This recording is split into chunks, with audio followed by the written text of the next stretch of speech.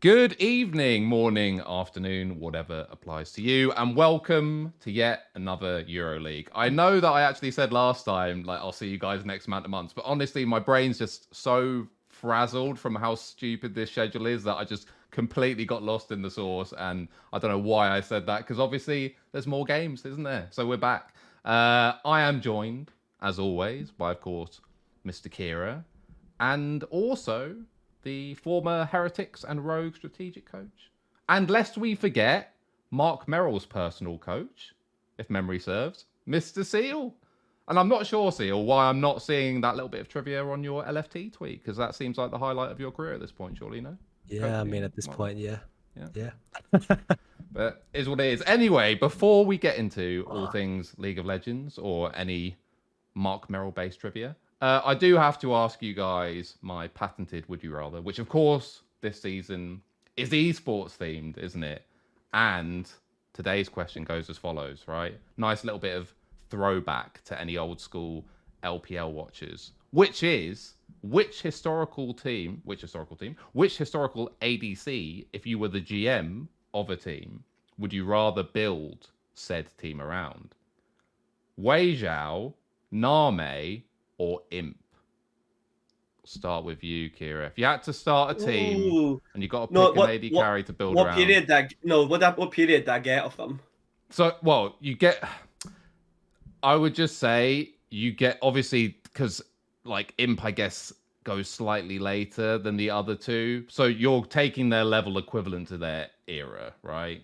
And no, as in like, what do you call it? Like, as in like, did I just get to like did I just get to have like Imp from like how many like years? You like, get their best 2 years. You get their best. Oh, you get their best 2 years, yeah, right? Okay. Let's do it. Keep it simple. Imp, yeah. Wei Zhao, or Name? If it's just 2 years, if you're getting their best 2 years, you're taking Name. I don't think that if it's just their best 2 years, I think you're taking Name. It would be Name, Wei Zhao, Imp. Fair enough. What are you thinking, SeeEl? Do you concur? Honestly, this is before my time, so I actually don't know these players except Imp. Oh, fair enough. Yeah, but I'm gonna go with Imp anyway because this guy's a winner at life. He went to China. He made the big bucks, right? Heard he has a super hot girlfriend, and he made gajillion dollars to just chill, and now he's enjoying life. I love how hot girlfriend has apparently trumped that. He did win worlds as well, by the way. Just want to throw that one out there. It's not that important, is he? Just to get the only one on the list that is actually a world champion. Yeah. But just to give a bit of context, what's really funny is out of all these players, like Nami's obviously like the biggest winner. Like Nami's trophy case is a joke because in season 4 he won every single tournament apart from worlds and one LAN in China, but he won 9 tournaments in 1 year, which is. That it's still never been broken. That it will never probably ever be broken because the open circuit is dead. So go on, Nami. But Imp's season 5 summer might be one of the best periods of like ADC ever. It's definitely up there. But it's really insane. This is the interesting thing, though, right? Because if we take SeeEl's approach, if we sort of reframe it as like, who would you rather be? What's interesting is that obviously, like, at any given time, or at a specific given time, you could argue that Wei Zhao and Name were both like the best player in the world, certainly the best AD carries in the world, like at their absolute apex. Whereas you would probably never say that of Imp, but Imp has, I mean, whose career would you rather have, right? Like Imp's probably definitely made way more money and won worlds, and as SeeEl says, has a really hot girlfriend. So like. When you look at the interesting thing about Wei Zhao is I'm doing a lot of research right now about old League of Legends for Uzi's career, and Wei Zhao was one of the only players that you can watch him at any time period and his game would still work. It was like, it's still good now. Not laning. Laning's garbage, okay? Laning was just garbage. But if you actually look at like how like he team fights, like how like he like thinks about like damage ranges and all the good stuff, you know what I mean? Like Summoner's economy, that was like a big one. Wei Zhao was so ahead of his time. It's unbelievable. Imp won with Mata, right? And the Samsung. They won. It so, was part of Samsung Galaxy. I was a casual back then, but I must say this: I would rather like 1 Worlds trophy than like 10 LEC trophies, no? Yeah, but they're not 10 LEC trophies. They're 10 LPL like LAN tournament trophies. I don't know. I think I'd still prefer Worlds. Like, isn't Worlds fair? Like I can't convince But again, you. it's all about the framing though, because if someone says like you have no other information other than you can pick between two careers.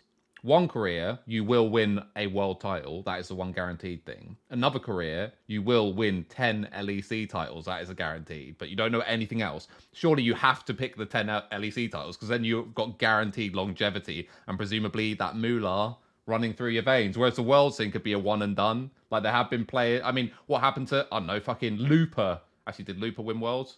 I think he did. Yeah, look right? at what he works. did. He's the top Yeah. laner on Samsung.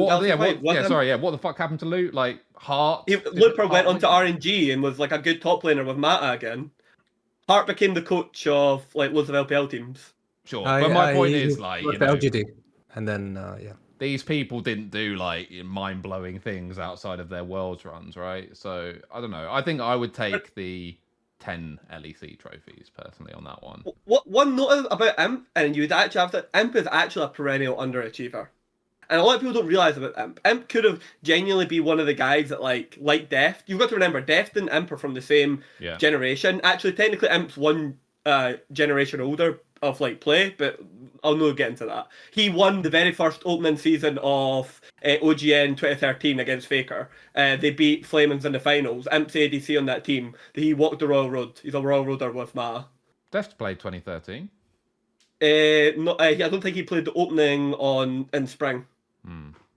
Maybe off, but I digress. Like, what they call it? My memory might be the thing. But Imp is actually a perennial underachiever because Imp and that team could have won like everything. Like they lost to Blue in 2014 all year. Like Imp could have played all the way into 2016. He lost to Death in 2015 spring finals. It could have been LGD at MSI winning with Imp. Like this guy it had like an unfortunate like circumstances. Even though he hit like such high highs, it was actually his career is fucking nuts.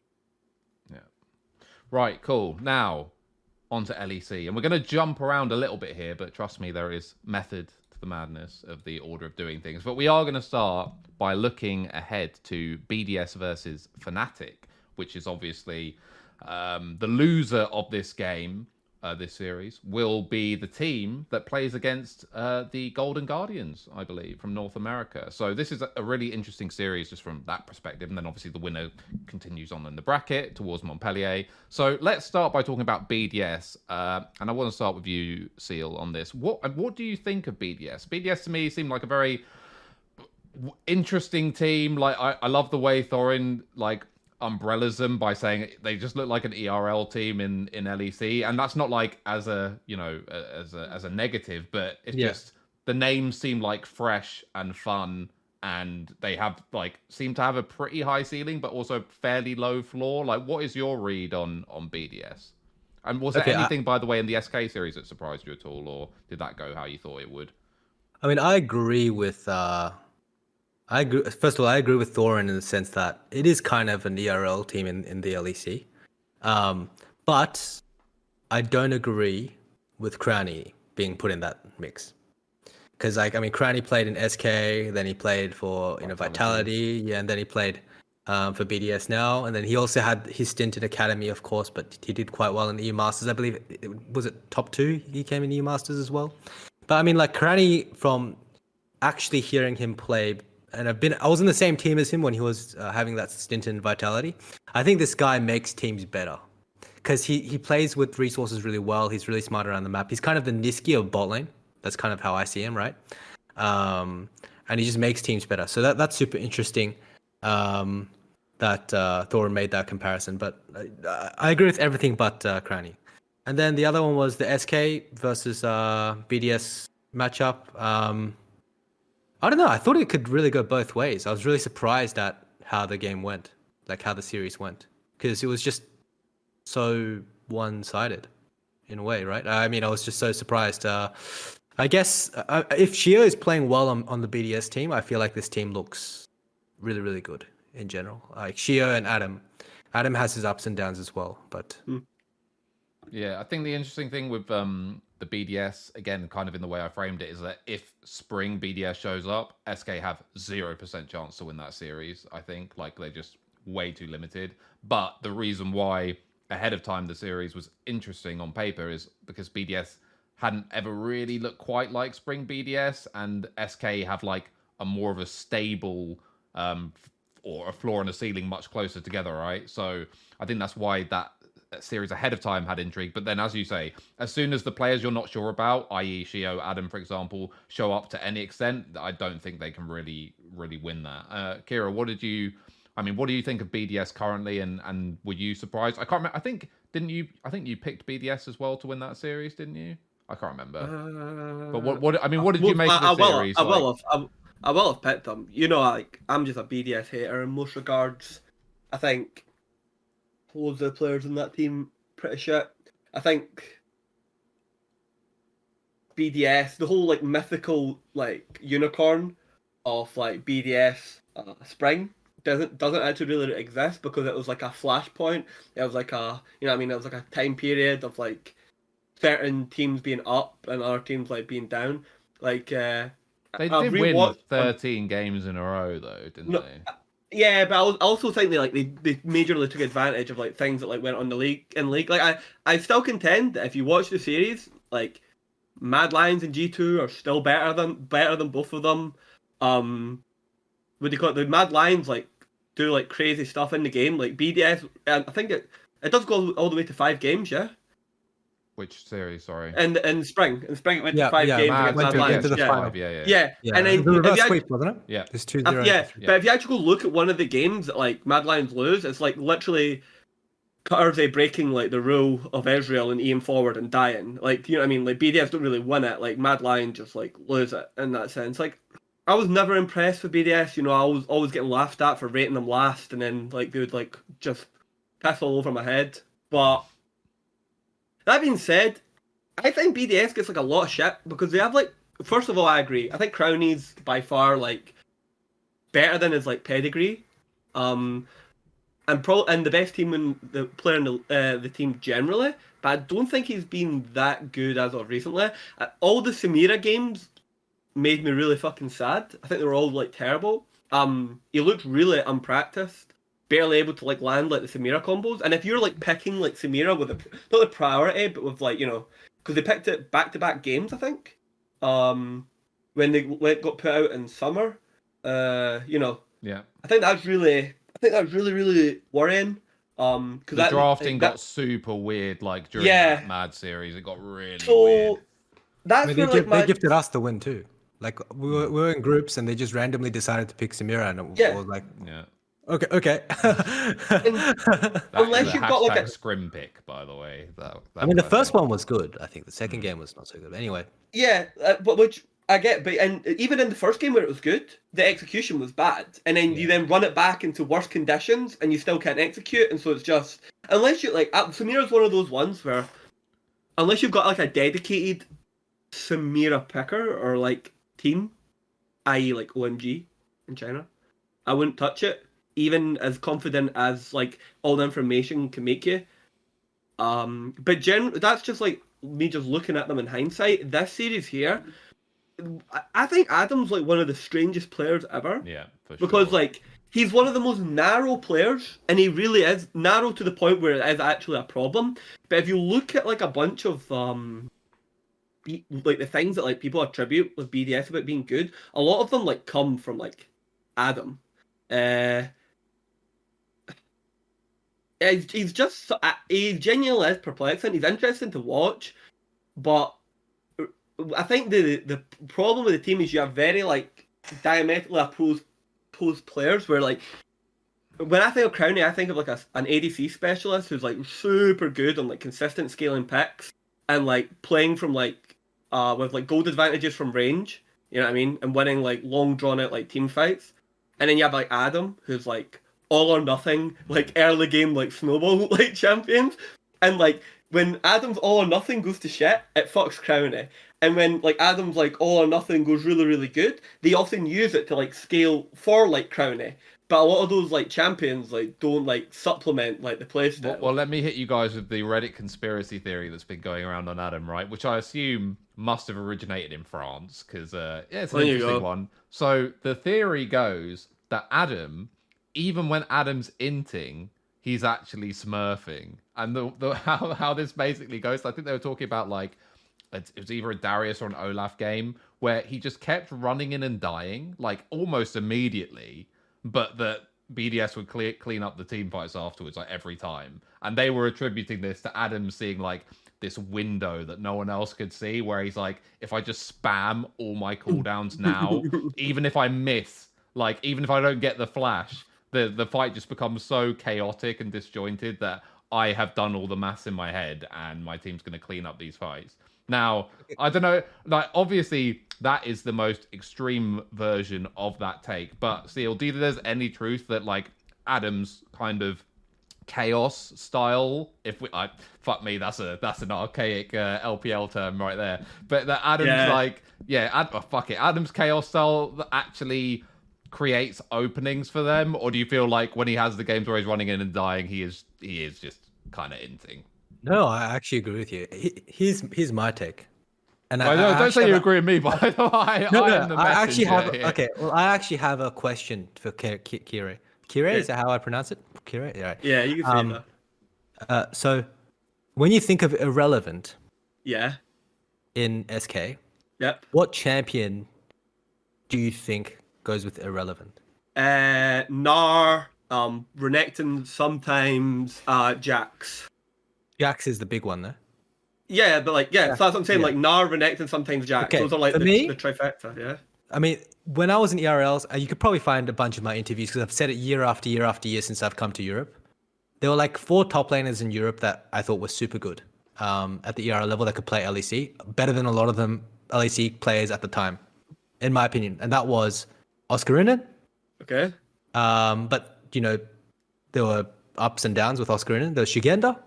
Okay. There was Relevant and Aggressive. These were the 4, right? I always say that you can find 50 different interviews of me saying it. Where I place Adam is actually above them when he gets what he wants. That's what I think. And actually, I think that Adam's identity in BDS is way more clear and concise, which leads to their success, than Irrelevant in that team. Not that I think he's the better player, but what I mean is this.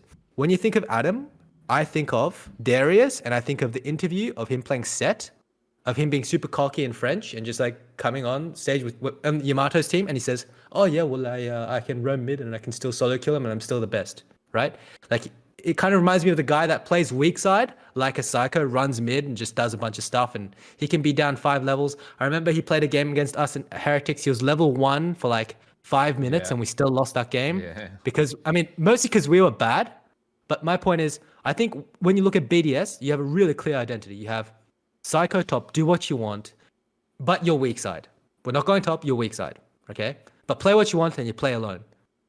Crowny gets the resources and he carries the game. When they play like this, I think that's a really, exploitable, but really clear and concise way to play the game. I'm not saying this is the best way to play, and I think that against international teams, they'll probably struggle.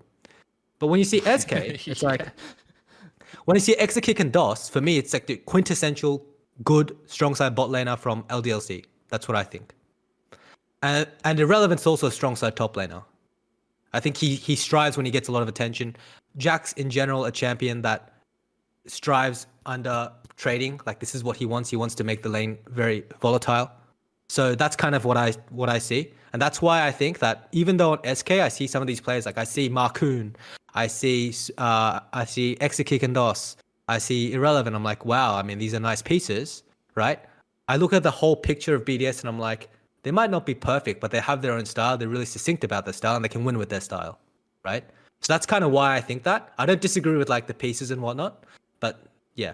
They do know themselves, which is what I respect about them. True. They just, the problem is loads of the pieces just like suck shit. But at the end of the day, like when I look at this team and when I even look at like SK and all the time prep that they had, like it's actually depressing. Like actually, this is a big thing. This is a massive up for BDS that a lot of people need.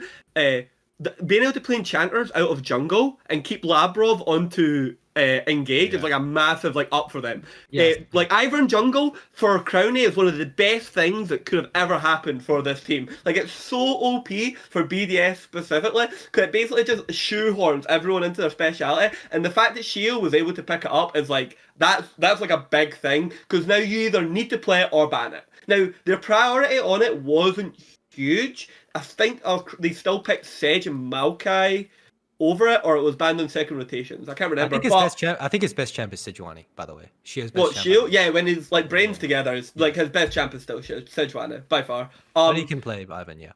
Yeah, and when I was looking, I actually looked at this, and I looked at like Certus Marcoon, and I just seen like a massive like failure from like basically like SK seemed to have like a massive focus all around like mid, and it all just like fell apart. In particular in these like series, and it just didn't look like they had like a depth of like play after like game one. They didn't really know where to go. I mean, to be fair, it's also Exakick and DOS is like this is the first year in LEC as well, and that's the core of that team. Yeah, but like they were also like Exakick. I think it's game 3 where like Exakick and DOS are like massively ahead. No, not massively ahead, but they're like. It's a winnable game, and they, like SK still just can't find like the good fight, like the conditions for like a comeback. I don't know, like there seemed to actually be like a gap has like opened up between like SK is actually like where Astralis and that are, and BDS is in more of the top 4, top 5 remit.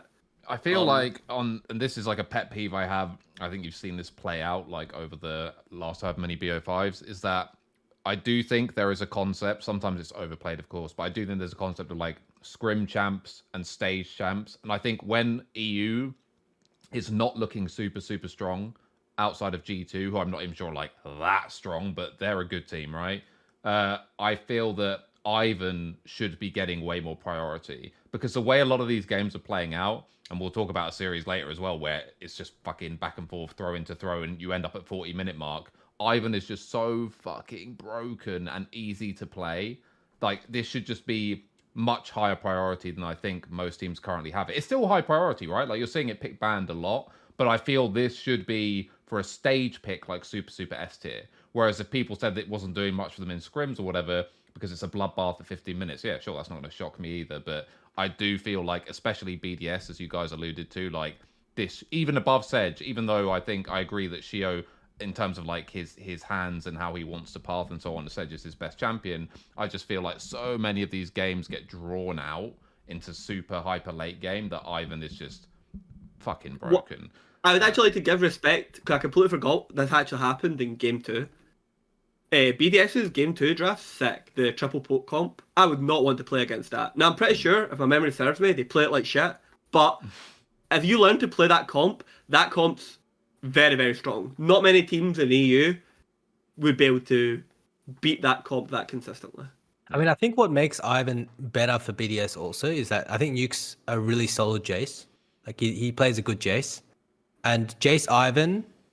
Tristana Ivan are really good combos, and he plays both of them. Yeah, they're both extremely toxic. And couple that with the fact that Maokai was in meta, when you have like Maokai versus Ivan, and Maokai being so high prior for a lot of teams, because this champ, Maokai is a champ that's a stage champ and a scrim champ, right? Yes. Whereas Ivan's more of a stage champ, but Ivan's like a direct counter to Maokai when you pair it with those two. I think that's what made it so powerful as well.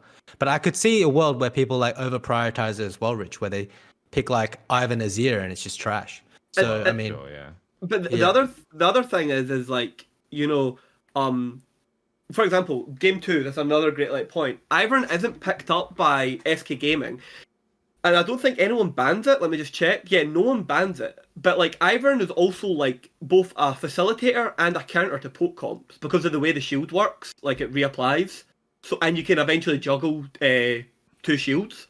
So you can like actually have like your like frontliners, whatever they are, just juggling shields, and a lot of the poke, unless they're massively ahead, can't actually like break through. And so BDS don't ban it in game 2, but SK Gaming don't even pick it.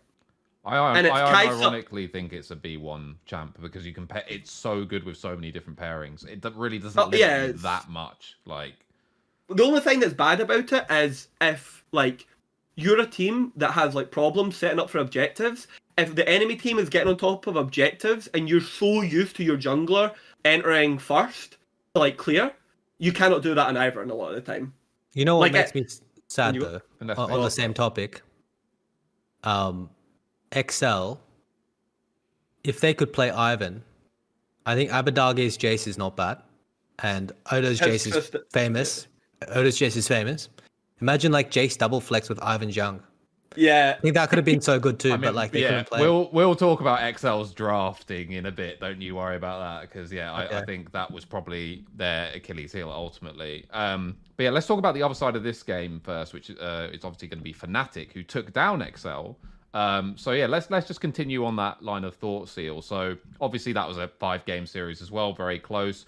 What for you was the biggest reason why that went the way of Fnatic? Did you expect that ahead of time? Like, what did you think of this series? I mean, this one's a difficult one because both of them are former teammates. I feel like just Fnatic has more money. But actually, I'll tell you something that's like fucked up here. Fnatic, we are now going into Fnatic being a top 4 team, and their entire early game plan is Razork carry the map, and if that doesn't happen, we're fucked. That's Fnatic's early game, and it's now been that for quite a while. It's been that for quite a while. It just comes down to like Trimby, Noah. Okay, first of all, I think Noah Trimby as a combo worked really well. And I also think that Noah is like insane as a player. I actually think he's insane as a player. I think he's like really. I think even in Korea he was underrated. All right. If you look at his stats and if you look at just how he plays, I think he's really good. The problem is he's very conservative though. Yeah, the problem is like Trimby likes enchanters. So while Noah and Trimby can play together, I'm pretty sure every Korean AD carry just wants a melee support. And what happens when you have an enchanter on the map is you need to go bot perma. Like you kind of need to play around bot and you need to give vision around bot. So you need to play like mid jungle into bot. Mm-hmm. And your jungle needs to play like high tempo, low resource jungles that can be like there. And it's not really 100% the meta right now because like jungle experience changed as well. So yeah, I agree. I think like Razork has a tough job ahead of him. I don't think they're playing particularly clean around the map. I don't think they're playing. I think Trimby looked better with comp, for sure. And I also think that while they are a good combo and they're good individuals, as a whole, they just had very good pieces. And I think that's what it ended up being. But like mattering, like in terms of like draft, like what's possible in draft, what's possible in terms of inside the game, how far ahead you get inside lane phase, this kind of stuff. If I showed you game 2 Trimby, I'm just getting the game order up on my screen here. If I showed you game 2 Trimby, you'd be like, this man being paid to throw. And if I showed you game 5 Trimby, you'd be like, holy shit, this guy's the best support. I would like take the nameplate off. It's like prime Helisan, right? But that's Trimby's like ultimate problem. That like. Trimby, like the variance in like Trimby's own game is like nuts. It's so absolutely astronomical. I cannot like divine any reasoning for it. It's like the gods genuinely do just toss a coin for Trimby. We're now at per game now. See, what would be easy, obviously, in a game which goes 5 games, and obviously game 5 was relatively close, right? Would be to say that was a pivotal game. That's where it's won and lost. What a tightly contested. We have to talk about the game 1 draft for a second, right? Because in my opinion, this is arguably the worst draft in the history. I want to pull it up as well. Of Western League of Legends that I can think of, right? So somehow, I don't think it's the worst draft ever. XL, a blue side, right? They first pick Xayah. Mm-hmm. Somehow, I'm not even going to go right through like the full pick order. You can get it on the screen. You can see it yourself. Yeah. On red side, Fnatic end up with Ivan, Rel, Jace. They get Kai'Sa R4. And the comp we're left with on the side of XL is Xayah, Sejuani, Talia, Cassante, Nautilus. What the fuck? Like, as a coach, SeeEl, can you give me some kind of insight as to how this could happen or what the thought process could have been here? Because to me, this is like the team on the right has a blue side draft where the other team has completely inted. Like, I don't know how this can even happen. This is like... I mean, I can't really talk because if you see our game 4 draft against Fnatic, that was beyond elite. That was probably like... These things happen though. Like you have like certain okay, I am agreeing in general that this is egregious, okay? This one Yeah. is particularly egregious, but sometimes you do draft yourself into a hole in like series. Like okay. on you go. So go ahead. Sorry. Does the team on the left have absolutely like no tools to beat like the team on the Yes. right? Right? Yeah. Yeah, Do you think there's no tools at all? It is unwinnable into I mean, that Ivan I mean, I just Jace, looked at it. Kaiser. They R1 Xayah, right? Yeah. But then somehow they got Jace Kaiser. Yep.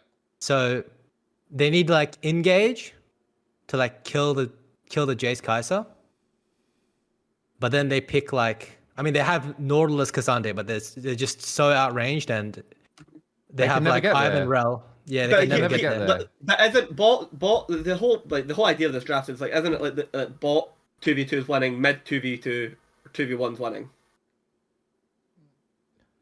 But the thing is, they take Rel at a point. They take Rel, I believe, B2, so it could be a flex at this point as well. Like they get Rel for free, and they if Fnatic wanted to, they could not care about that and put it. Like, actually, no, I don't think Jace, like it's insanely easy to play Jace like this game. Like it's not like a free coast like Jace game. Like okay, I'll tell you the main issue with this is like if you imagine that at any point in the game, like let's take like the 2v2 out of it, because it seems if your game plan is you're going to accrue such a lead through the 2v2 bot that wins you the game, that seems fairly but like fanciful. Top teams, like good teams, right, do abuse like 2v2 mids. Like, of course. But it has to be somewhat balanced in terms of what you're giving up versus what you're getting. If you're getting, basically the trade here is a preferable, but not like Omega oppressive bot 2v2 matchup. It's a winning matchup for sure. And you're trading away any ability to win a team fight if the game is remotely even from like 18 minutes onwards. That's the trade. That is the trade. You cannot win a team fight like blue into red. How, like, if you imagine how any fight could go, like best case scenario around an objective, for an example, what scenario, which is remotely realistic, can blue beat red after 18 minutes? I just don't. I mean, they need to snowball. Yeah, they need to snowball. That's the point. I'm not saying I prefer the draft. I just think there is actual, like, it's not like you've drafted a situation where you're losing all lanes and being outscaled. Like, there is a win condition from XL here. It's just I would never want left team's draft, but I don't think there's no win condition. Like, it's kind of that's like, my point. Can it close though? Can it get, if it gets ahead, can it actually close? Like, let's take the average win time is what, 31 minutes or something? Can you actually win a 31-minute game with team on the left, even if you snowball? I don't know. The way that I see it is this: it's like when you, it's a difficult topic, but when you go into like absolute perfect League of Legends, yeah, and you have winning lanes. You can like snowball through your winning lanes. And then when you talk about absolute imperfect League of Legends, you have a Jace and Ivan. Yeah. That can be one shot by a Sejuani Nautilus without vision. But I do think that like on paper it's very hard to win because these lanes aren't really gankable either. Like it's not like Sejuani's gonna dive third wave with Xayah having push on bot into a Rel Kaiser. It's just never gonna happen, right? But so also, I do think the game is Let's frame this in a very sort of binary way here. Your coaching team on the left, and you get a 5k gold lead at 20 minutes. So that's a very sizable lead. So who's the gold lead on? Okay, well, let's just say it matters. Let's say Xayah and Talia are both moderately ahead. Okay. Yes. Okay. So it's 20 minutes, and you've got the gold where you want it. I guess in this case, it's 5k gold lead. Do you actually feel, and that's a sizable lead, right? Do you actually feel confident that you're going to win this game, that you're going to close this game out? I think if you're a Chinese team and you play like Vision well on mid top, you can play Nash. The problem is with that, like if you mess up Nash even once, because Kaiser has static shiv, you can't actually end the game. Yes. So like if you play super well and you get mid top vision and then you play around Nash, even with static shiv, you can't clear the wave and then they can like try a dive, right? But this is if you're like insanely good. And of course, it's so easy for the right side to play too. Like they can just press EQ and press W and just... Yeah, like right. I'm not like contesting that left is... I would never want left, right? I would always take right. My point is here is like there is a known win condition, and the problem is the win condition is so obvious that like Fnatic knows, like, you know what I mean, all Humanoid has to do is like he can even afford to like fall behind because the amount of lead that they need to get out of like mid and bot lane is so like massive that like the win condition is off. You know what I mean? Razork only has to like protect those two lanes. You know what I mean? Like they can go down 1,000 gold, 2,000 gold coming out of lanes as long as they don't go astronomically like plates down, heralds down, multiple like turrets like drop in at 15. As long as that doesn't happen, yeah, you're right, Fnatic does. But there is like a win condition from XL. One thing I would like to point out, and I just thought of it there. Holy shit, is Gwen Ivern toxic because of the way the shield works. Like, Kind of. bro, Sorry, go ahead. whoa, that's horrible. Like you actually go into the shield just to eat like the fucking popped. That's horrible. That's terrible. Honestly, like I think the best way that I can put this, and you can even cut the previous part, is if I'm playing Jace in this game, they will probably lose. But you need someone like me playing Jace, because then like you would miss position, but then you gave Humanoid Jace, and he then you plays don't well. win, and then you don't win side lane because you have Gwen into Cassante, and you can't siege because they have static shiv. So you have to win team fights, so they have to run into you and just get hooked, and one shot, maybe. But if I am playing this Jace and it's not Humanoid, maybe XL could have won. It's still not a great That's my draft. opinion. It's pretty. I agree. Do agree. It's pretty abominable. I would take right a lot of the time. But I mean, no, this can happen really easily because like your priors change depending on your team. Because you have your perspective on like what's good and what's strong, right? So like you can just genuinely think that Ivan is not great, and you can just genuinely think that. I think you know, that's. I Constance- personally think that's inexcusable, though. Like, I mean, I agree it can happen, but it can happen because people are incompetent. Like, it's the idea that Rel, Ivan, Kaiser are all still up after the initial bans and first picks, Yeah. and they all go to red side. That is inexcusable. That is. And ridiculous. eventually, Fnatic start taking like the Talia and using it themselves. It's Sure, just I a mean, money gap, right? Yeah, but obviously, any draft pick is in full context, right? Like, it's not like something wrong with Talia. It's just this draft. No, is- no, I'm not saying there's something thing, but I'm just saying that it started informing like game one. If you watch, I'm just going to talk about it again. You watch like game 1 or game 2 of like GDG, you would think Home is like doing some interesting things. You know, he likes to try things, see if he can beat you by leaving like your best champion up. You know, the leave Kindred up for Zune special that he likes to do. These things happen. I do think Trimby's, by the way, just off topic, is a comment from you previously. When I work with Trimby, I thought he was really consistent, but he really needs things around him to be consistent, if that makes sense. I And thought don't when think he you had had that at the Trimby, it was consistent. Yeah, but I think he was really inconsistent now, for sure, yeah. And here's one other thing, just like to talk about it, right? Do you actually? I feel like Noah and Trimby like are getting credit for stuff that isn't actually happening. Like I rarely ever see them execute like brilliantly on like 2v2 like winning lanes and stuff like that. Like a lot. I think that I have no problem with players being conservative. And in particularly in lane, I find like Trimby and Noah like really conservative, and then they're like not so conservative once they get out of the map. Trimby, for example, isn't. When he's actually on the map, he can be like a lot more aggressive. But what have you like thought of like their laning and like how they play out like winning pushing matchups? Do you think it's like good? When I said that they're a good combo, I'm saying they're good because like if you put two challenger players in a diamond lobby, it doesn't matter if they fit well together. That's Yeah, I kind of get what that. I mean.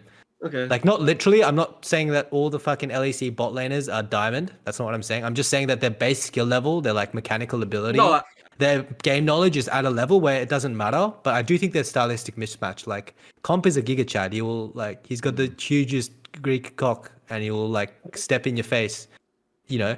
Whereas like and Trimby likes that because then he can push limits and Trimby's especially good on enchanters and enchanters like to push. And they like to poke, right? That's why they fit. But it's still fine because they're still good enough to not die. They're still good enough to get perfect CS. Then they get into team fights. It doesn't matter, you know. They'll like do stuff.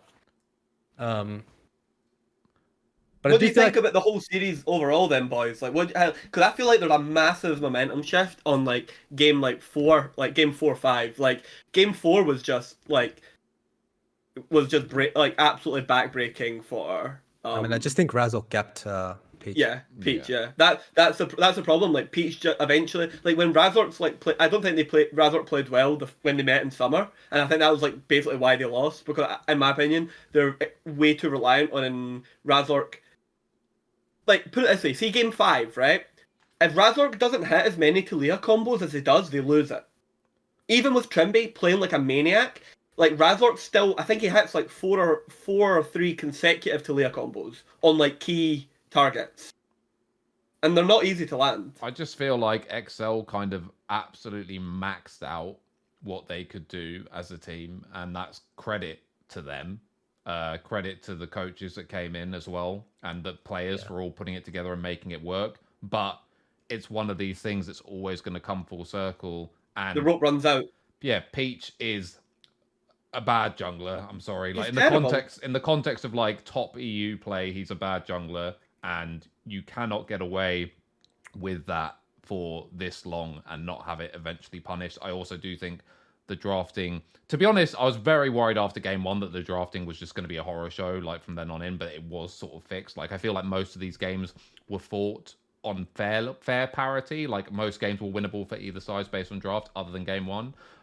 But yeah, I just feel like ultimately, I mean, to go full circle, what SeeEl said, yeah, Fnatic have a bit more money, i.e. their players just a little bit better in most positions, is what it is. But I will say though, we're still at a point where like Humanoid isn't playing like. no, for him, Sorry. he's been dog shit, complete dog He's not. shit. He's not actually. The thing is Nah, he's been dog shit, mate. No, He's been it's not terrible for no, his I don't think standards. so. For his stat, for where I place him as when he. And by the way, this is a controversial take. In terms of like the last, let's say, 18 months of play, when the players during those 18 months period have been at their absolute apex, the mid laners, I put Humanoid above Caps. Me personally, like if I know I'm getting apex Humanoid and he has to go against a Korean, I'm probably going to put Humanoid instead of Caps. Why is it always a Korean? Why is it never Knight? Whatever. I should have said East. I usually say East these days. An Eastern player. I'm going to pick that one Showmaker game aside, whatever. I'm going to put Humanoid. I think he has he's a better laner than Caps. I think he is maybe not quite as good as like identifying skirmish opportunities as Caps, but he's just as good a team fighter when he's at his apex. But Caps, his average level is obviously way higher because Humanoid has loads of dips. And for me, Humanoid, for the very high standards I hold him to, has been bad. I think he's been bad. See, here's the thing. I think Humanoid is currently in a place like Yankos is in, where they were like, there was a period where they were like at just recently in like the past, where they were at like the peak of their powers, and they were just like ubiquitous with like European like gold standard, okay? And now their game is degraded a little bit, and there are now like holes in their game where they're no longer like as good, and so like you now see like more like average like mistakes, but you're still holding like a frame of reference of like of who they were. So like Humanoid is still playing out lanes like very well. He's still pressuring like extremely well. He gets caught in lane all the time nowadays, though. Like, But that's not always just like Humanoid. That's not always just like Humanoid. Some lane conditions or like lane matchups are in respective of like where junglers have been and that. Like I don't think it's as egregious. Mate, I think if they lost this series, if they'd lost this series, I think Humanoid would have been absolutely roasted. By the way, like there were some egregious I want to say game 3. I can't. Yeah, it has like TP on Jace as like the egregious stuff. It's mostly side lane. Like a lot of people are taking what like him doing in like lanes, but he's actually getting caught in side lane, not really like mid lane. Like he's like walking into like Maokai ults in side lane and dying at tier 1 turrets, or he's TPing behind the enemy team, but his team's disengaging and he can't cancel TP. He TPs in and just dies, where he could be TPing to minions. Like there's loads of like bone-headed like plays, but the thing that's so frustrating about Humanoid is like, they're so boneheaded, like as in like they're tragically bad, like they're like mind-bogglingly like poor. Sure. Well, for me, I feel like I kind of agree with both of you guys in a weird way. I actually think that peak human, like the best play that I've seen in Humanoid is like I mean, when I saw him in Mad Lions, I thought he was really good. Yeah. I thought he was like insane in Mad Lions. And this is when I was starting to. I was like mind blown how good he was. And for me, it's like both.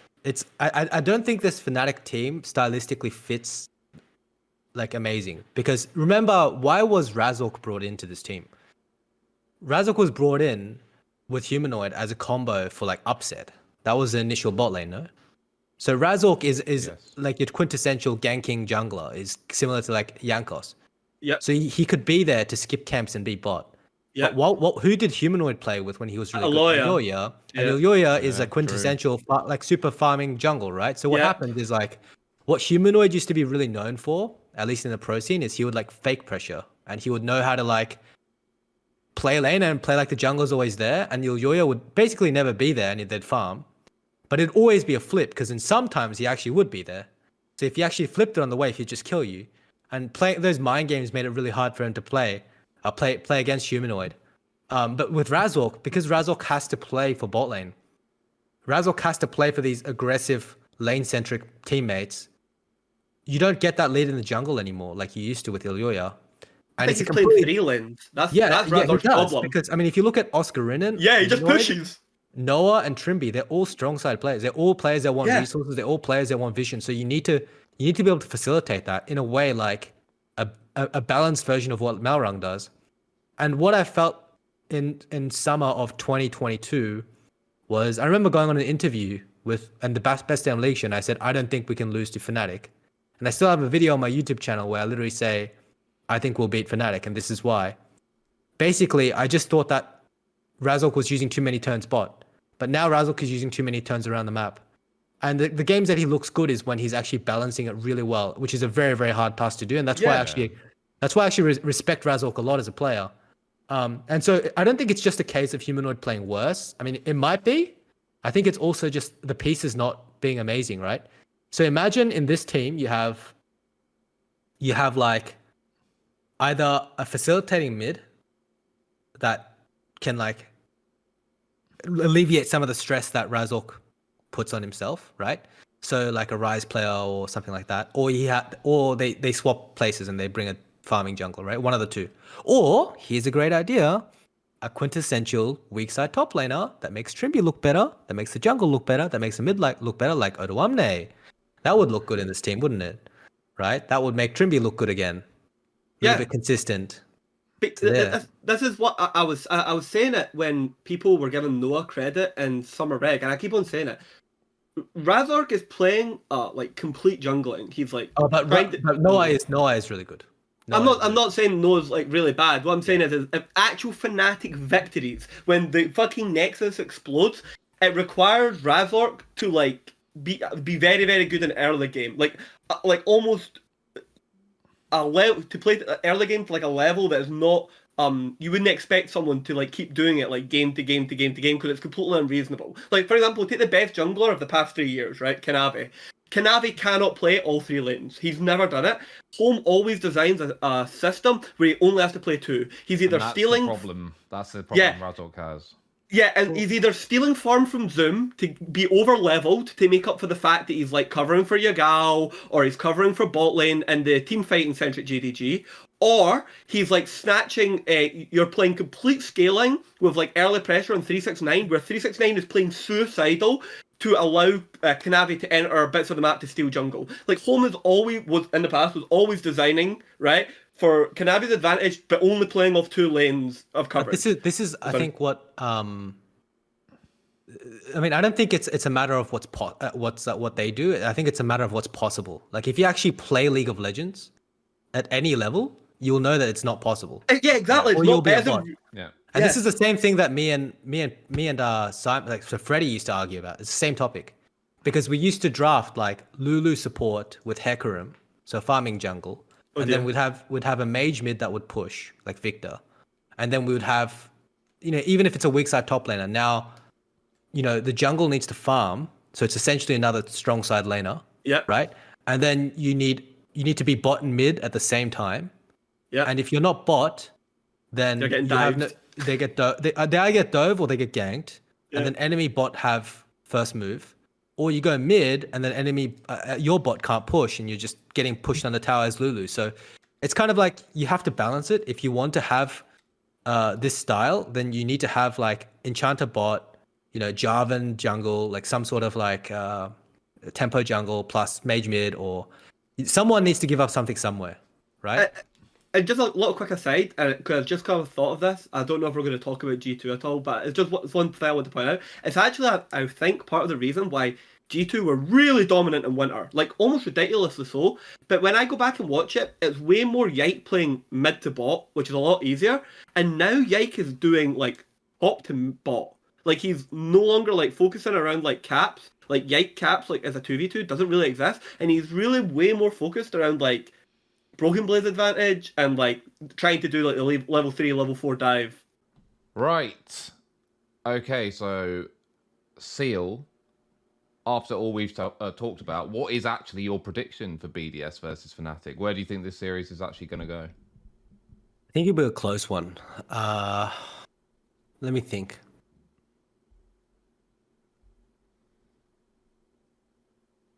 I will go 3-2 to Fnatic because Trimby's my ex-teammate. I actually don't know.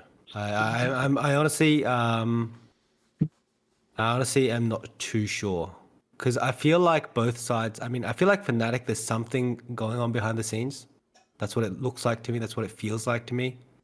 The way they play just is not as coordinated as it should be as well. So, yeah, I just feel like they're winning games off of like just having good players in a way, like having just really good players. So, but maybe they like pull it together.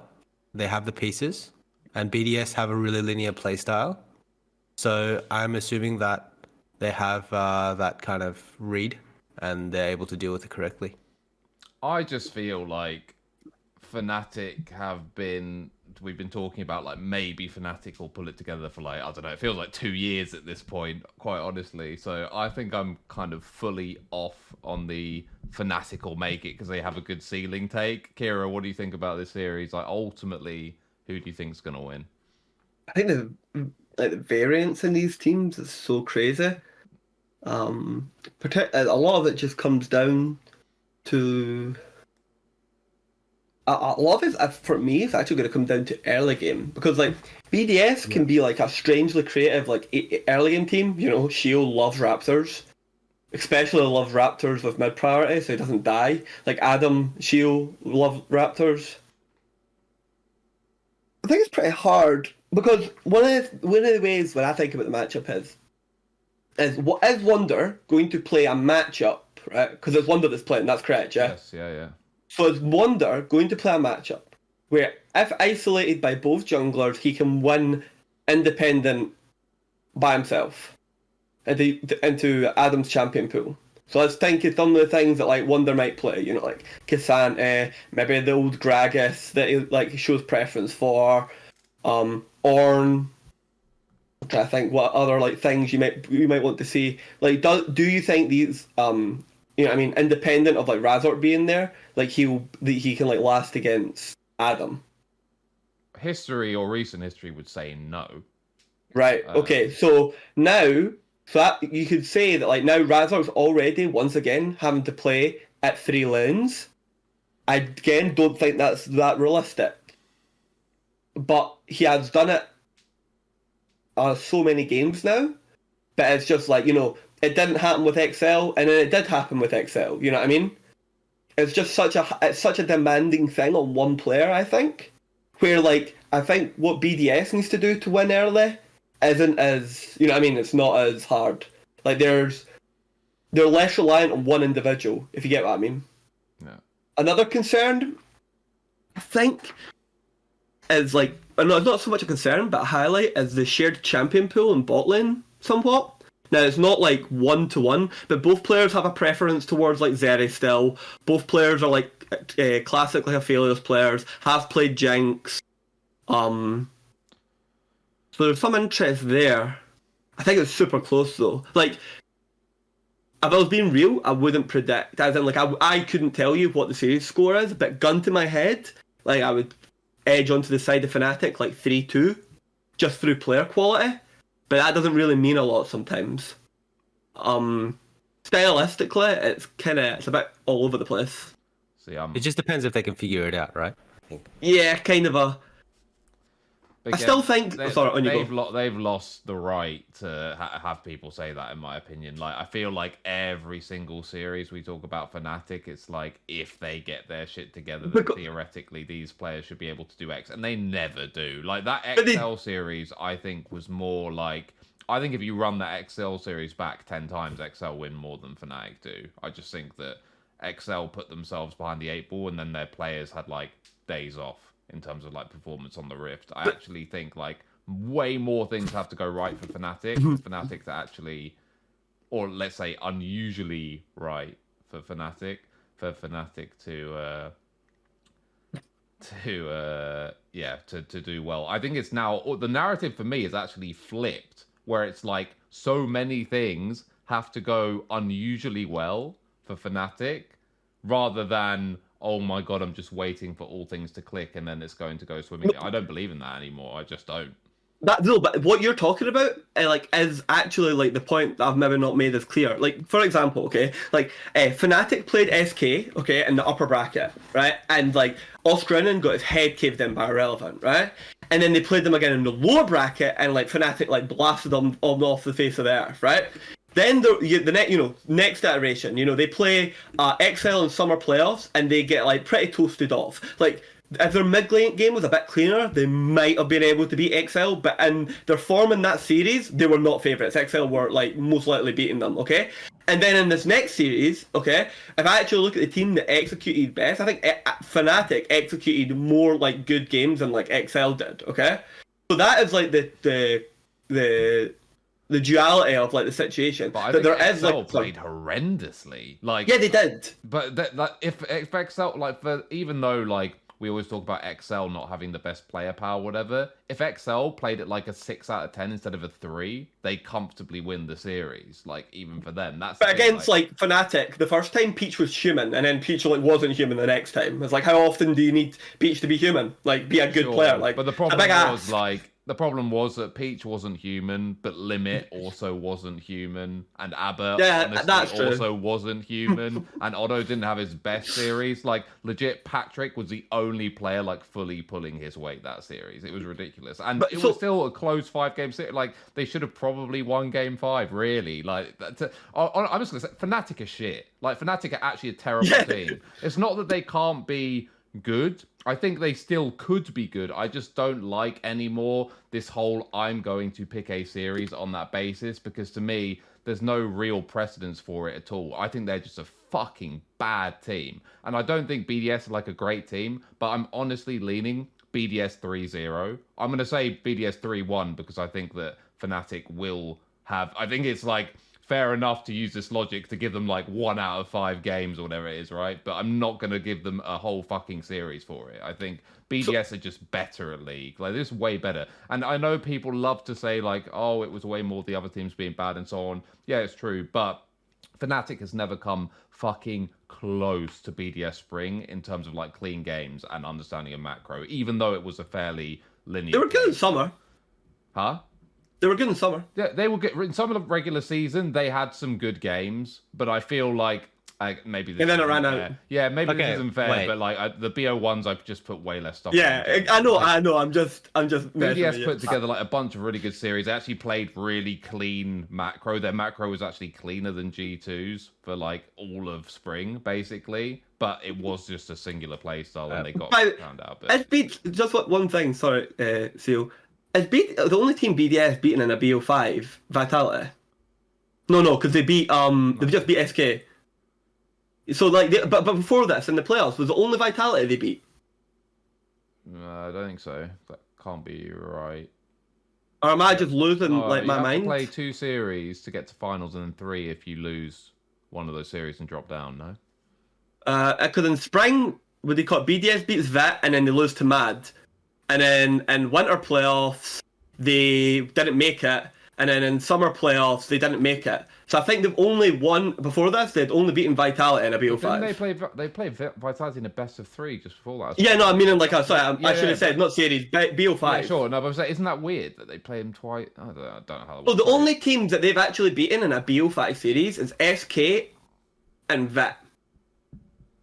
Yeah, that is actually interesting. Let me raise that as my thingy for the strength of Fnatic. Now, I'm not saying Fnatic's is much better, because it isn't, right? I'm not saying Fnatic's record is much better, but that's how low this series is. I said this to you and SoAs last year with the upset team. Fnatic are good at nothing. Yeah. That is their problem. They are actually good at nothing, almost nothing. Yeah. As a team. I think something that I wanted to add there was, as a coach, like, here's my for real take, okay? I think the most important thing is actually the off-season and scouting. So, like, we talked about Fnatic, right? Being better in summer or whatever. Guys, they just changed 2 players. Like, you're also limited by your players that you can do as coaching stuff. I'm not, like, throwing shade or throwing, like, hands or anything. I heard he was a great coach or whatnot, right? I'm just saying that they changed 2 of their players. They got Noah Trimby. They immediately got way more stable on the bot side of the map. They got a lot more direction through Trimby. Immediately they got better. So it's like, for me, it's like really clear that both sides have good rosters in a way, in their own way. BDS probably have more direction because Crownie is very clear with his communication and he's very concise on how he wants to play. But Fnatic do have the upper edge when it comes to like individual players, and you can't just like ignore that. You know, they're gonna get leads or they're gonna get something from their players. But they went from like 9th to top 2. Like, it doesn't. Is it magical? You know, like. Both these teams also have weird drafting options. Like, I still hold that the Kalista pick in Game 5 is terrible. Like, I still hold that like some of the pick ordering around like top and mid for Fnatic is terrible. Like, they have sometimes got like some of the strangest like drafts ever, and then sometimes like they're really good. Just to highlight, just so I don't tell everybody, I understand Fnatic has only beaten Heretics, which isn't hard. That seemed to be that hard either. Sorry, SeeEl. Yeah, but right, the problem is like that's how low I think the series is. That like how you and I don't usually say this. Usually I'm quite hardcore on like my predictions going in, but like this is genuinely like how people show up on the day. Like, a lot of it is. Like, there are versions of both these teams that are atrocious. There are versions of BDS where Adam is Malphite level 5 mid TPing to the wrong bit of the map. It happened against Mad Lions. Like, there are very bad versions of both these teams, and there are pretty good versions of both these teams. Hopefully, both pretty good versions play each other. I think if both pretty good versions win, Fnatic wins, because the level that Razork has proven he can play to is like unprecedented. But it doesn't happen that regularly. I understand Rich's view as well, though, because I do think that BDS has a really clear identity. They do. And I did talk about that, you know, like Humanoid used to play with Elyoya. That's kind of how they got lead through jungle. Then they obviously had laners that were willing to play other things. But they have a they have a non-synergistic kind of style, right? Fnatic, in a way. If you look at the way they play versus like how the top teams play. So it's like, if Fnatic don't fix that, or they don't have a really good solution to how BDS play, it could just be a sweep as well. Yeah, I just feel that BDS actually are more, like, people talk about like Adam being a flipper or whatever, right? Which is somewhat true, but it's just because we associate that term more with something like top lane and someone who plays like these kind of interesting carry picks, right? The reality is, Razork, in a way, is actually more of a flipper than Adam. I think it's more replicable, BDS's play style, and let's say Adam having 3. If you ask me ahead of time, who's going to have 3 good games out of 5? Yeah, Adam or Razork? I say Adam. Yeah. I think it's less likely that Razork has Jungle Kingdom 3 out of 5 games than Adam stomps top lane against Wunder, who hasn't played him forever, 3 out of 5 games, right? So yeah, that would be like the best way to summarize it as well. As I actually, don't you think it's going to be? Sorry, don't you think it's going to be even better with Wunder? That's what I think, because I think Wunder has a really he's a really good weak sider. Yeah, but So we've seen it. We've seen Fnatic with Wunder. It was terrible. Yeah, but it was because they really had- bad. I don't think Wunder was good at the end. Yeah, because personally. they had Reckless. Sure, and yeah, I mean, okay, this is the thing because this became like the whole discussion around Wunder. If people forget that basically Wunder was dying like all the time in top, and then the discussion was around how much of it is his fault / misplaying / not reading the waves and where his jungler is, and how much is him being completely abandoned by his team, right? And it was definitely a bit of both, like for sure, it was a bit of both. Okay, so what I'm trying to say is this though. Like, I don't think I got my point across. When Wunder played for Fnatic in 2022 with a strong side bot lane, same style, Razzle, Humanoid, with upset Hilly Sang, they were still top 3 in the league. I thought they were pretty bad in summer, but they're still top 3 in the league because they had a clear identity and Wunder's willing to play that. When you had Reckless Wunder, you just have a guy that wants to play weak side, Reckless, and a guy wants to play weak side, top side, Wunder. So it didn't work. So then they chose Reckless over Wunder, sure, because they gave Wunder a shot last year. And they brought in a rookie, the kid, that plays super aggressively. This is what he's known for, Oscar Rinnan. He has really, really aggressive picks, like the other 4 top laners that I talked about yesterday. Oh, actually, I forgot about Ragnar. I think he's also good. But so, like, I'm just saying, stylistically, if you look at this team, they have a lot more clear of a direction. No, Yeah, like worst case, it's not beyond the realms of possibility. I would say from 2022 summer onwards, Wunder has been a very bad League of Legends player, in my opinion. Like again, in the elite level, obviously he's good at league. But yeah, so I think we've spent enough time on that. On that topic. So let's Can I actually move just on. ask you one thing, Rich? 1 second, I just wanted to. Yeah. How often do you think when Adam actually gets like top lane advantages, does it actually result in a BDS like win? Honestly, Like, for me, also- no joke, it seems like they win as many games when he ints as when he carries. Like, that is genuinely what it feels like. There are so many games where Adam, and again, this is this whole thing of like, is Adam actually doing like low-key smart things sometimes when he's super far behind or not? I remember that Sion game where he got killed over and over and over and over again, and they just won the game anyway, and he just keeps playing in like the same way. Like, I feel that BDS, it's so weird because they're this, like, Adam himself is like a Jekyll and Hyde player, right? But at the same time, is he really? Does he actually change his playstyle at all? Like when he gets behind, I feel like he doesn't. I feel like BDS can win without him inting, but I also feel, of course, that he creates even more chaos when he's ahead. Like, Okay, I was just curious. but yeah, no. One thing I wanted to talk about though, before we fully move on from talking about Fnatic, is Wunder's obviously returning. And maybe SeeEl has a little bit of insight on this. Maybe he doesn't. Who knows? But what I do not understand is why a Fnatic even able to play Wunder. So for people who don't know, Wunder was not actually a Fnatic player, at least according to Riot's own official data. He is not in the Riot player database for Fnatic. If he is now, it is because he has been added in the last couple of days. He was not there at the time of them announcing him, right? Now, the reason why he is allowed to play is because he is a quote-unquote emergency sub. But what I don't understand is Fnatic have an academy team called Fnatic TQ who are currently doing fucking nothing because they're not an EU Masters. So they have a top lane player who is just doing absolutely nothing called Doxy in their academy team. They have no upcoming games or anything. Why is Fnatic allowed to sign an additional top laner outside of roster lock? Why is Doxy not playing? I mean, my understanding is, and I just checked for you, he was contracted until September 26th. So what happens with esports contracts, for people that don't know, if you're a large... Sorry, go ahead. It says that was added on the 29th of August, though. Yeah, I was going to say, that's if it's changed, it's changed in the last couple of days because he wasn't on the database. So I'm sorry for interrupting you, but I was just wondering if that matters. That's a good point. That's a good point. And also, that date is illegal, by the way. You are not allowed to sign a contract that ends in September anything. It has to be the third Monday of November.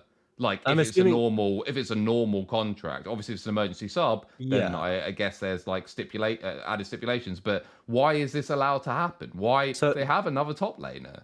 So this is what I was going to say. Basically, they removed the need for LEC teams to have academy teams, if I'm correct. So what people need to realize about esports contracts is this: when you're not a coach, because coach salaries are really capped. I mean, you're looking at 250 for the absolute best, right? You're not looking at above 250k. But when you're looking at a bigger player contract, they have a clause in which you're essentially contracted until November or whatever, so you have that safety, but you make a significantly less amount of money if you're on the bench. This is kind of how it works. So if you do go on this kind of the secondary kind of payment option, this fulfills the contract and the legal laws, legal kind of requirements of Germany, which is where LEC is based, but they don't have to register to the GCD. Right, and this has a lot to do with like visa and contract length and whatnot, right? So basically, if you have like $1 million contract, if you're on the bench, you might only be making 350k for doing nothing, which is great, right? Which technically means, from a company standpoint, Wunder would still be an employee of Fnatic. And because Fnatic TQ, in a way, is a separate entity, because they're based in the LVP, I would assume that Fnatic TQ all the players in Fnatic TQ aren't automatically registered as substitutes or emergency substitutes, or need to be. So it's up to Fnatic to choose. So it's probably a loophole. And I'm just stipulating. I'm not 100% sure because I'm not a legal expert, but I do know about esport player contracts, and this is generally how things go. So I would assume that Wonder's still contracted until November this year. Right? No, I don't think so. I think, he's still getting paid. He was getting player paid. agent who only deals in player contracts. My understanding is that you have to be on the database, but not only that, it would be in Fnatic's interest for Wunder to be on the database, because how the poaching rules work is anyone who is not on the database can be freely approached with zero repercussions, and Wunder is essentially allowed to be treated as a free agent. So if Wunder's not on the database, any team can speak to him now, whether he's technically a Fnatic employee or not. So there's no reason I can think of why Wunder would not be on the database from Fnatic's perspective if he's still contracted there. And also, the other thing is, he can't... I mean, I doubt that he could be, because he's got a new... he's on the database again and it ends in September, which would mean that they've given him another document which supersedes one that ends in November. That has it doesn't make any sense. That's what I was about to say to you. SeeEl, why is it not showing up as that it's a contract that he signed originally with Fnatic that ends in November? It's showing up as a new contract that's ending in September 20. Yeah. And Wunder would have all the leverage as well, right? Because if you have a drop clause in your contract which halves your money or whatever it is, then obviously the reverse clause is, if I return to the first team, I'm paid at full comp. So he's not going to sign a new contract in there unless they were so desperate, have double the money. I think he basically, I think he's a free agent. I think the wording suggests he's a free agent because it's one that is signed as an emergency sub.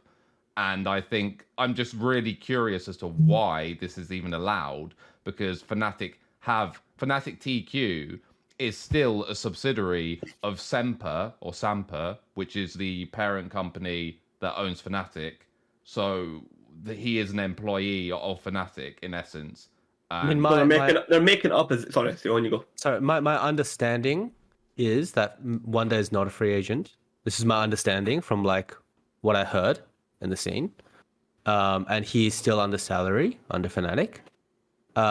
If there's a rule that he is able to be freely approached, there's a chance that he didn't have a buyer. Maybe I'm wrong, but there's actually a chance that he didn't have a buyer and no teams wanted him, right? But he'd be in the database no matter what. Does he have to be? Okay, then he has to be, and two, it would still be in Fnatic's interest that he'd be in the database no matter what. But yeah, you definitely would have to be. Okay, then it's probably a case of a shifty contract or something like that. I mean, my understanding is that weird, right? But here's the problem. Here's the problem, though, SeeEl. I think you're coming from the approach where you're trying to logically piece it together. I think it's made up as it goes exactly. along. I think you're thinking too logically and be okay, I reckon this. And I'm following your train of thought. I'm just saying that I think, as Kira say, I think this is just a load of shit, and they're just broken. It's another Danny thing, right? It could be. I mean, I just know that I'm pretty sure, like 95% sure, he's still being paid. That's all I'm saying. Yeah, it could be. He could have put him on a streamer Yeah. deal or something in the meantime, and that takes him off the database. Yeah, that's all I know about it. That's all I know about it. And like the chance that he shifts to streamer kind of contract or whatever, and then they probably offered him the 1 month contract based on Riot. I mean, this is my logic train, but I'm pretty sure he's on pay. Sure. I think this is just a classic. Riot's made it up, or like, you know, Fnatic's one of the legacy orgs, and so to like give Fnatic like a dig out, like they've just allowed them to go and explore like the best option that's like sensible. Because I don't think, say this was like just some random other player, fucking, I don't know, I can't think of one off the top of my head, right? I think more people would have an uproar, but like, you know, Wunder used to play for Fnatic. That makes sense. It doesn't look as dodgy. Because, you know what I mean, look how close it is, but this could just be an entire like, fabrication and making up of the rules. Really, to me, the face of it is how much of a ruckus is the other teams actually going to cause around this, because it could be them one day, quite easily. And so basically, who's going to really rock the boat over two teams that have already technically qualified for Worlds? Yeah. Are you guys sure about the Wunder contract, by the way? Because I'm checking the Fnatic Reddit. I'm not sure about anything. They were saying that Wunder was in the GCD until 2024, which would make a lot of sense. And the September 26th clause could just be because of what Fnatic. An emergency rule saying that you can only play them up to this point. You can't abuse it any further. Okay. Yeah, or it could be something like that. So okay, I mean, I could be wrong. All I know is the information that I hear in the scene from friends and stuff, right? And I'm pretty sure he was on. Good. Your line sounds sensible, SeeEl. Your line sounds sensible. I'm just going to throw this out because actually I don't know why I'm holding on to this information because it doesn't change anything. But I know for a fact that Fnatic did actually fly Doxy into Berlin with the intention of actually playing him for the XL series. So I don't have a fucking clue what's going on. Like, this is just bizarre to me. But whatever. Okay. Yeah, who knows? But wait, so what?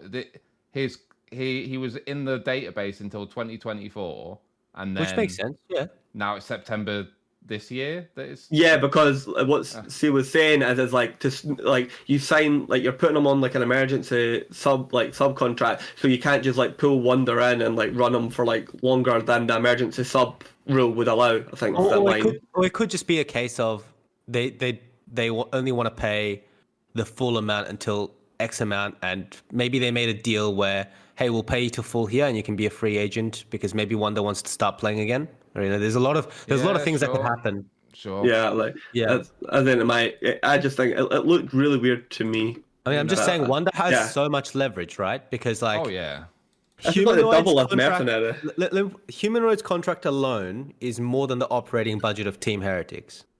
So, I mean, like, from my understanding. So, like, if they spend that much money per year on these players, and I wouldn't assume Noah Trimby, I mean, I would assume Noah's is not that big, but, like, I would assume Trimby's contract isn't small either. And then, obviously, Razork, and they have a bunch of other people on the bench. I would assume that it's not, like, cheap to run this team. So it's like, okay, I have to pay another 100K for this guy for a month or whatever. I'll just do it. Could just be a case of that, right? Again, not a guess. I think Trimby is probably just on his rogue contract, and then they've just like restarted eyes. I'm only guessing because his contract expires in November, so it's kind of weird to do a trade where the player comes to a new team, especially a really good player, for like a split. So essentially, he's on a one split deal, which is unusual. So I would imagine that the cleanest and quickest way they did it was literally just like, we are straight up trading players. But again, that is purely speculative. But yeah, I believe that Razork and Humanoid are both paycheck stealing at this point, is my understanding as well. I didn't say that, but no. Sure. In terms of how much they're on, those guys are. I mean, Humanoids is massive. I know that for sure. Humanoids is 7 figures. Yeah, but like the problem is like Humanoid was paid for the player. You're like always paid for the player. Like you were. Yeah, exactly. Yeah, not who the player. And then you got to justify it for the player like you're not going to be. And like variety of different periods of Humanoid's career, he has made good and not made good on said executives. Yeah. Right. Let's talk very briefly, to be honest, about the Mad G2 series, because I don't think there's too much interesting to say on this one. I think it is. But yeah, I'll start with you, Kira. I mean, what are the angles here, if any, for Mad? Like, why are you remotely interested in the series? I'm not gonna lie, I'll watch it because I feel I need to, but I could not be less interested in this series. Because like this is like a definitive like grudge match for like G2. Like they basically like have to prove that like the way they lost last time like was a fluke or like a fluky like nature. Because like didn't they already prove that at MSI though? Like that was just a Goomba. Nah, not really. Because every single person, I think that, right? Okay, but everyone else is just in like hardcore like copium, and obviously this matters way more than like MSI lower bracket. Like there's stakes here. You know, this is for like the best team in Europe, sitting in final, first seed, guaranteed second. No, I think there is like, and the fact is like, I think it is like a decent like matchup. Like, if you're Mad Lions, what more can you ask for of like? Somehow Karze is very consistent, has been for a long time. The same way as we like talk about if Fnatic get it together. It's like, when can you start talking about like Karze being inconsistent when he's now had a run of form of consistency that has ran for like a very long time? Like, he really has been like very good now for a long time. Niski's playing some of the best like individual league that he's played in ages. And Aloya looks to have like ironed out a lot of his like issues that he had in like summer. The team still has like a glaring problem, which is like, you know, Chasey. And that is like a stylistic hellish thing against somebody like BB. But it's not even like it's completely like completely unwinnable. And there's like a weird thing. I don't know what it is, but when like Hylissang plays against like, it's not that he's like clutch. It's kind of hard to explain, but like basically, like Hylissang is quite good at executing like high risk strategies under like big pressure. Like, see that Pike game where was it against BDS or was it G2? He landed like 3 consecutive like Pike hooks to basically just win the game and like end bot within like 3 minutes. Like, if he's like he fucks that up, you know what I mean? The entire game's like destroyed. So like Hylia will take like big risks, and how well are G2 at like, you know, resisting that? Because I don't think G2 play well without bot leads still. And I think G2 is there to be beat. I don't think it's most likely, but I think they're like there for like Mad Lions to like actually try. Because realistically, and this is another thing I quite want to talk about. People talk about people like choking or like crumbling under pressure. There is different types of like choking or pressure. There's like choking when you're not the favourite in like a final and all like the pressure and the lights are on you and you can't live up to like the moment. But there's another type of choking, which is the choking of expectations. As in, like, you're such a heavy favourite, right? You're a massive favourite, and you start losing, and you keep losing, and you can't get into the series, and the like momentum snowballs against you. And that's the type of choking that G2 does. And G2 do it a lot more than people say they don't. They've done it against BDS. They couldn't keep the game clean against BDS. They couldn't keep the series clean against XL. They could rarely keep the series clean that they played against, like, Fnatic. And I don't think the exception will be like Mad. Like, the Mad MSI was like the one time they like scorched someone off the face of the planet and just like annihilated them. Like, obviously the XL final as well. But I don't think it's happening as regularly as people like to make out. I do actually think it'll be closer. G2 choke is hubris. So I think there have been like so many games this split where they've just been like taking the piss out of people, like just completely. But that's regular season. That's what Kiri's saying, no? No, but it's not so much choke. It isn't like choking or like they're playing like worse. It's like the apprehension that they have due to like expectations. Like, another good example is like the Rogue series, the Koi series that they lost, right? Where like Hansama's mid and like Malrang's like Lee Sin kicking him like down the lane like over and over again. And it's just like that usually doesn't happen. You know what I mean? But they ended up losing that series and having to play Mad for it.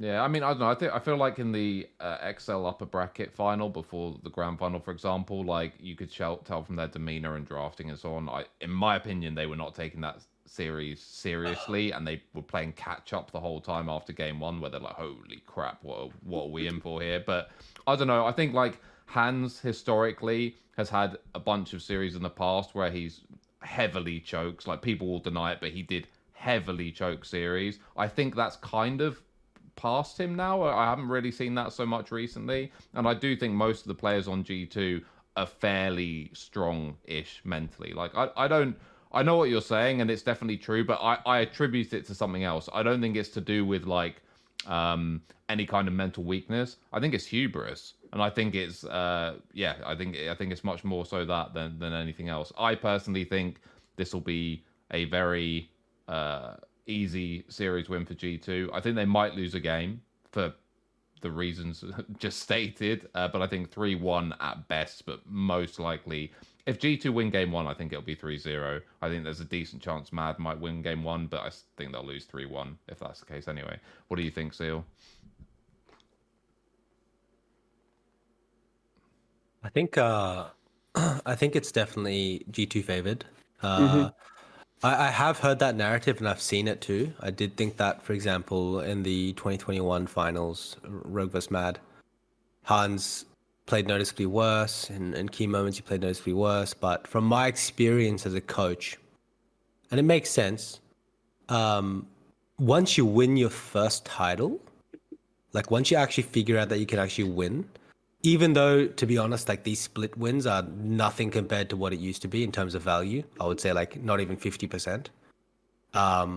It's the psychological barrier that's honestly, like, I mean, it's a flip, right? If you have really good players, summer felt so unimportant. Like, I mean, look how shit LEC played internationally. I mean, I'm not saying that because of me. Like, if you look at like my history specifically, it's not like I was like the head coach or anything like that. I was just a piece in that puzzle, right?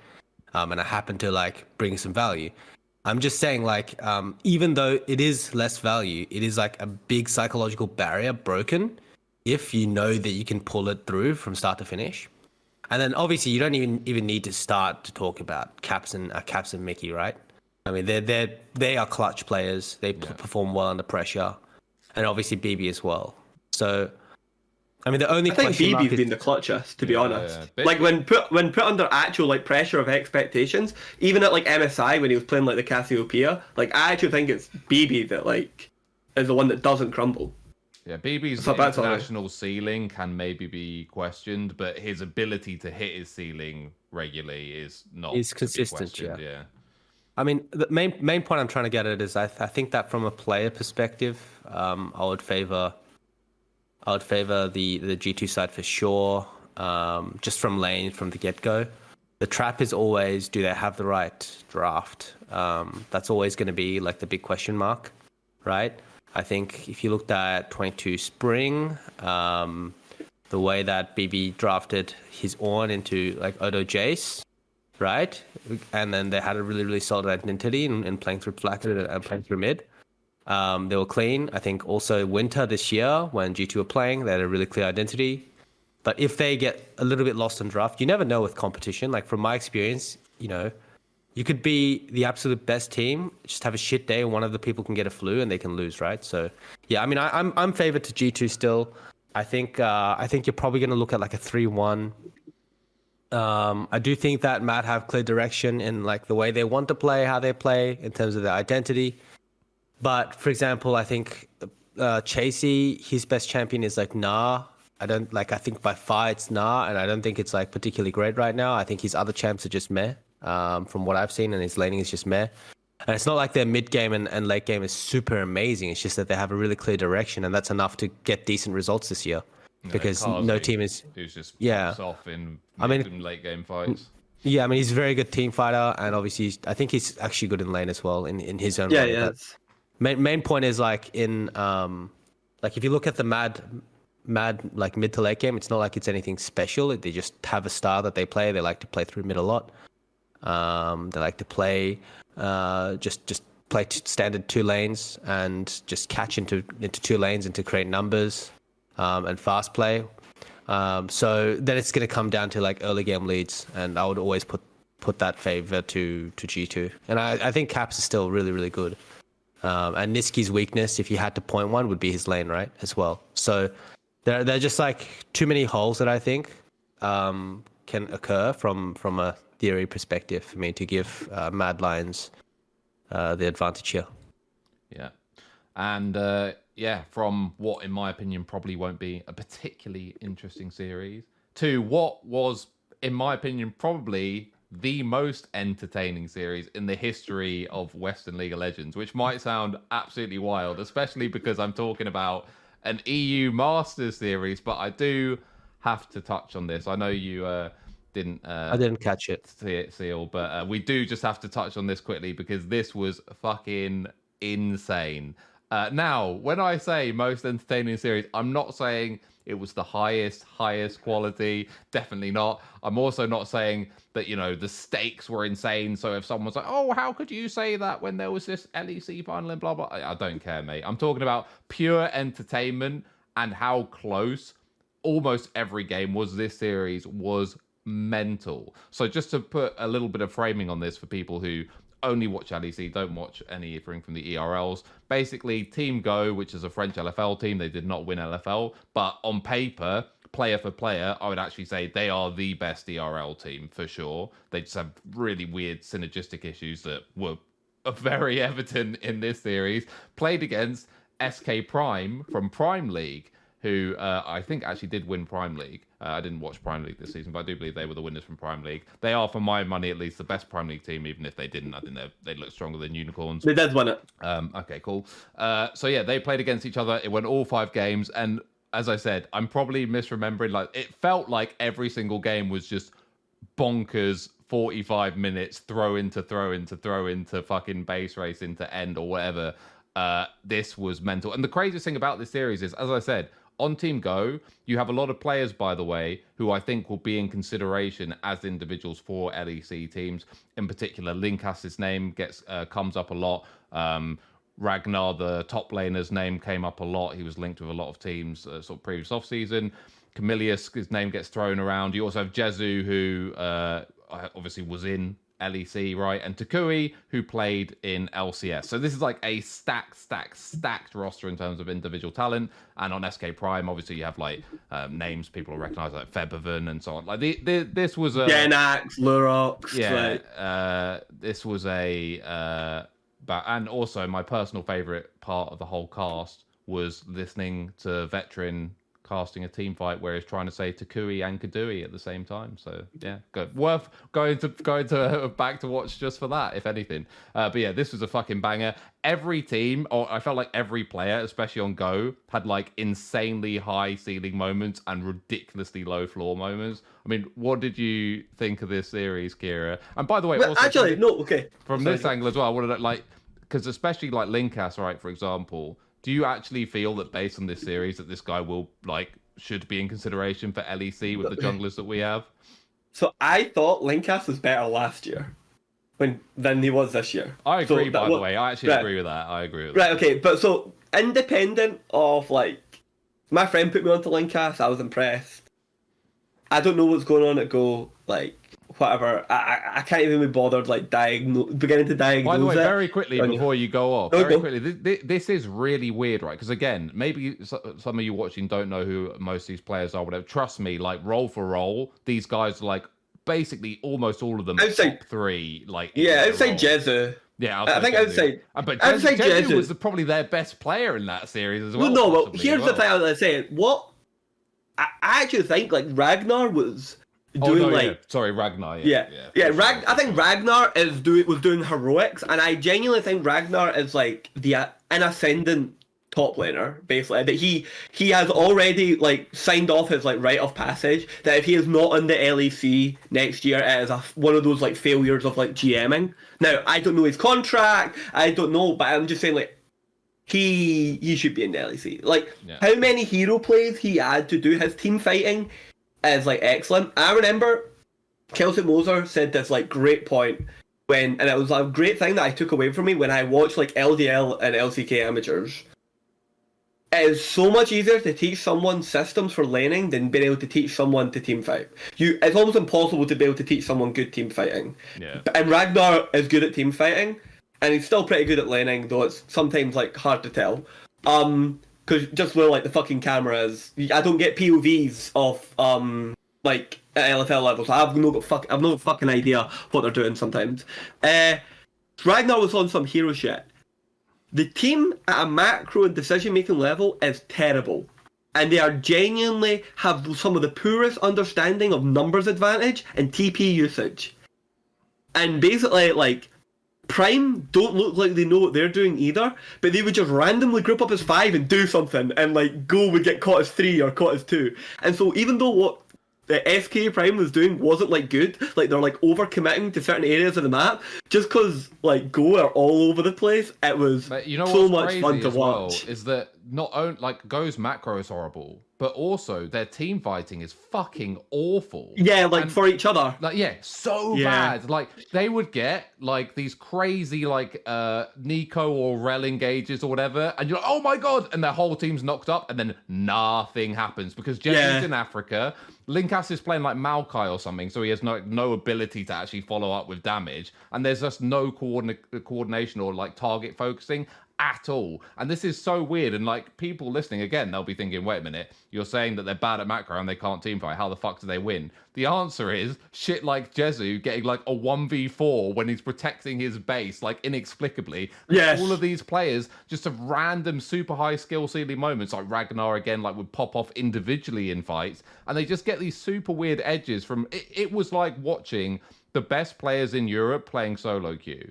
It was just crazy. It was just throw in to throw back and forth. But the weirdest thing about Go, because as I said, to me, this is one of the best like player for player ERL teams ever assembled, at least post Challenger Series, because obviously in Challenger Series things were so condensed you would have like 5 teams of like LEC level players basically, is that they also have Duke as coach, who to me is actually like, from all observable data, obviously I'm not sat in with teams like every fucking VOD review or whatever, but to me he is also one of the people I've been more impressed with when I've talked about the game with, and also have had very good references from players about this guy. So you have a very high level coach in theory who's coaching at an ERL level, who has like an all-star level roster, and it is the worst, most mal-coordinated team I have ever seen with such talent.